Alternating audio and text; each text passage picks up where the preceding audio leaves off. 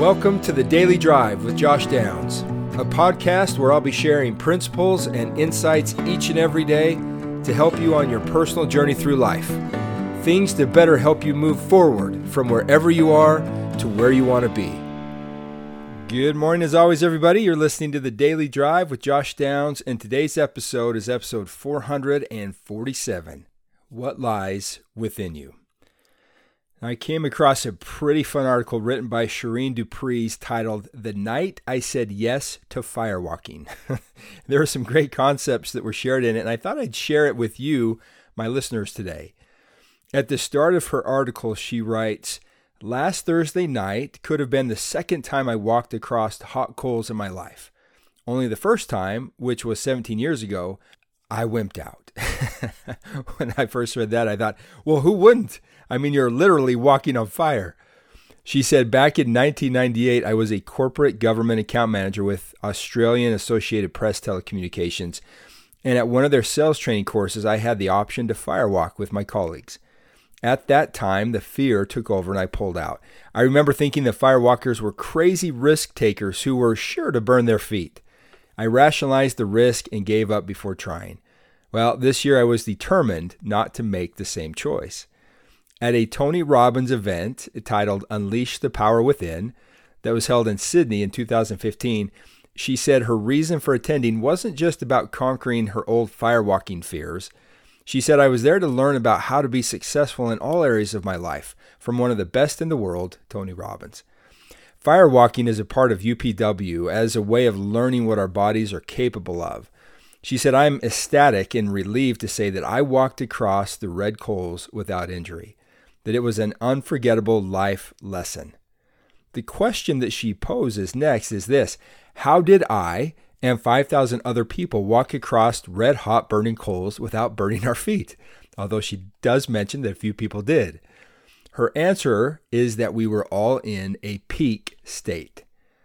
And I love this concept of being in a peak state. And I think we've all experienced this at different times where it just felt like we were at our best physically, emotionally, mentally, and we were able to see some pretty amazing things happen while being in that state. She said to prepare us for a non-flesh burning firewalk, Tony came on stage about 12:30 p.m. and 9 hours later, we were in a peak state ready to walk on fire. Tony explained that firewalking isn't about positive thinking. He said you can't just look at a garden bed full of weeds and say, no more weeds, no more weeds, because the weeds will still be there unless you pull them out. Positive thinking can be delusional at times, and getting into a peak state requires physicality, focus, and language, which are all part of a model that he calls the triad. She said during those hours of training prior to the firewalk, Tony educated us by taking a deep dive into practical psychology. To enter into a peak state, we went through a series of exercises, a guided meditation, and practice visualizations. He taught us how to face our fears by controlling the three aspects of the triad: physiology, focus, and language. She then makes a very key point in her article next when she says, we learned that what stops us every day from taking risks is the same thing that stopped me 17 years ago: fear. Fear that I'm not strong enough, fear that I won't be safe. Fears derive from self-imposed and societal norms about what my body can and can't handle. Our minds override our physical capabilities every day. However, during firewalking, my mind elevated my physical capability to a level that I've never experienced before. Tony explained that the stories we tell ourselves become breaker switches. Our decision-making muscles become weak, and we settle for okay or good. The stories we tell ourselves and others define who we are, and achieving a peak state and a peak life requires conditioning. And this is what I, in essence, do with all those that I work with personally as a life coach. I always begin with them writing their story from the perspective of it being exactly how they want their life, to be. And then the work comes in conditioning themselves to say it until they believe it and to make room for it in their life so that it happens for them. This really is a key point in developing the life that we want. We have to see it. We have to believe it before we can be it. Tony gave insight, she said, into what he has learned over the past 25 years and distilled it down. She said that we did emotional heavy lifting, and we also learned to celebrate. We celebrated visually, physically, and verbally with dancing, moving, high fives, hugs, and compliments to each other, such as "You rock." As I was getting closer to the walk, she said, I looked across the crowd to see fellow Australian Turia Pitt, a mining engineer who had been severely burned during an Outback ultramarathon a few years ago. I thought to myself, if she is going to firewalk, there's no excuse for me not to. Her courage was inspirational, and compassionately, Tony coached Turia individually to commence the firewalk. Tony talked about how firewalking has been practiced by humans for thousands of years and is a part of ancient Indian and Fijian cultures. They have proven that the mind can be trained to be in a peak state that prevents the body from even burning. Now, doesn't that sound crazy? Because we're conditioned to believe that, well, if you touch something hot, it will burn you. Not that your mind can control the way your body responds to what can burn you. But the longer that I personally live my life, I'm learning more and more the power that the mind can have on our body. The power that the mind can have over the body, the power that our mind can have on the physical creation of the world and the things that we see and the things that we experience and what happens to us. She continued, as the evening continued, Tony gave more specific instructions about the walk, and he joked about not running because that's a possible way to trip and go face down into the coals, to which only some of the crowd laughed at that, she said. His other instructions were, first, in terms of physicality, to walk straight and at a normal pace. Look ahead and slightly up. Don't look down at the red coals. Don't run. She said I had to change my visualization after this advice, as I had pictured myself like a cartoon character running as fast as I could above the coals. And then language. He said to chant words like cool moss with each step, or as she did, yes, yes, yes, yes. Focus was next on where you are going and keep chanting the words in the peak state. She said waiting in line to walk wasn't very easy as I was in the last group. I watched a couple of people change their minds and leave. I looked away and went back to chanting, yes, yes, yes. Inching forward and ready for my turn, she said I heard Tony say a few times, fresh coals, because there were 30 lanes going for the 5,000 people to get through, and they kept refilling the lanes with fresh coals at regular intervals. I stepped up to the grass patch, looked at one of the crew, and we locked eyes. She ensured I was in state. I was clapping and saying yes, yes, yes. I turned to the lead crew member, and he nodded and said, go. I faced the red coals and walked. She said I didn't feel anything, not a thing.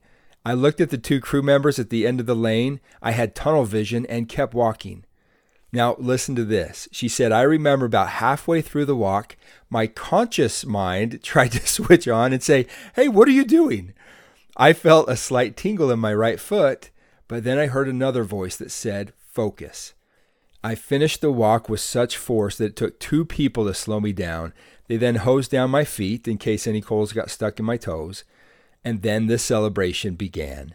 I jumped for joy. I was elated, relieved, in a state of belief and disbelief at the same time, proud and bristling with energy.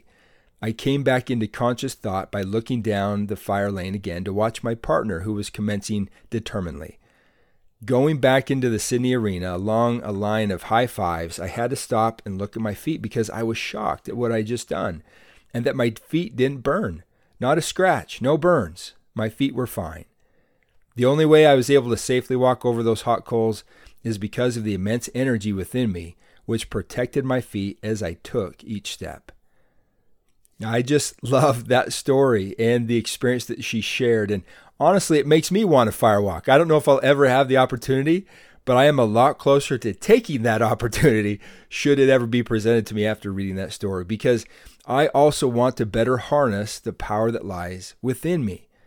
Just on the other side of fear, that place in me that not only can walk on fire, but move mountains.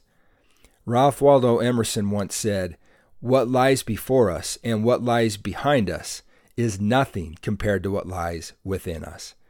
And I love that statement. That's always been one of my favorite quotes because it's so true. We are stronger than we know. We can do more than we know. We are more capable than we know. We are more powerful than we know. But we can come to know it because it is in us. We just have to condition ourselves physically and mentally to believe it and to overcome a little thing called fear. And I've come to learn that one of the reasons that there is so much power inside of us is because God is inside of us. As the Savior taught, if ye have faith in me, ye shall have power to do whatsoever thing is expedient in me. And he also said, at that day ye shall know that I am in the Father, and ye in me, and I in you. Again, the reason that what lies within us is so powerful is because not only do we have access to our own power, but we have access to God's power, because he is in us and we are in him. As he said, I am with you. I am with you always, even until the end of the world. Where God is, there is no reason to fear, because there is no obstacle, no danger, no failure that ever need be permanent or impossible to overcome. Our true peak state isn't just about unleashing the power within ourselves, but about unleashing God's power within us as well. That's where miracles happen.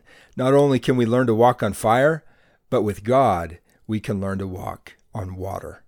In her article, Shireen asked the question at the end, having conquered the firewalk 17 years after I chickened out, what would I say to 20-something-year-old me? Her answers, you are forgiven. It's okay. You had another chance. It's never too late to try again. You trusted yourself at a time when you were ready. Lesson learned. Look at what you're capable of. You've done it now. Time to celebrate. She said the firewalk was a lesson about my potential, my capability, and about managing my state. I don't need to be in a peak state every minute of the day, but I can tap into and control my energy rather than being at the mercy of my emotions or thoughts. As Tony said, where focus goes, energy flows. Now, thanks for listening today, everyone. A great thought for all of us that are pushing forward to make more out of our life, isn't it? To make something special of our lives, to overcome fear and walk bravely across the fire that is sometimes placed before us. If we chicken out at times, that's okay. Give ourselves grace and be patient with ourselves. It takes time, effort, and conditioning to be ready to pass through some of life's challenges and obstacles. But today you can take another step towards the impossible by reminding yourself that with God, all things are possible, and that you are more powerful than you have any idea, and the only thing that will ever stand in your way is you. Until next time, I'm Josh Downs, and you're listening to The Daily Drive.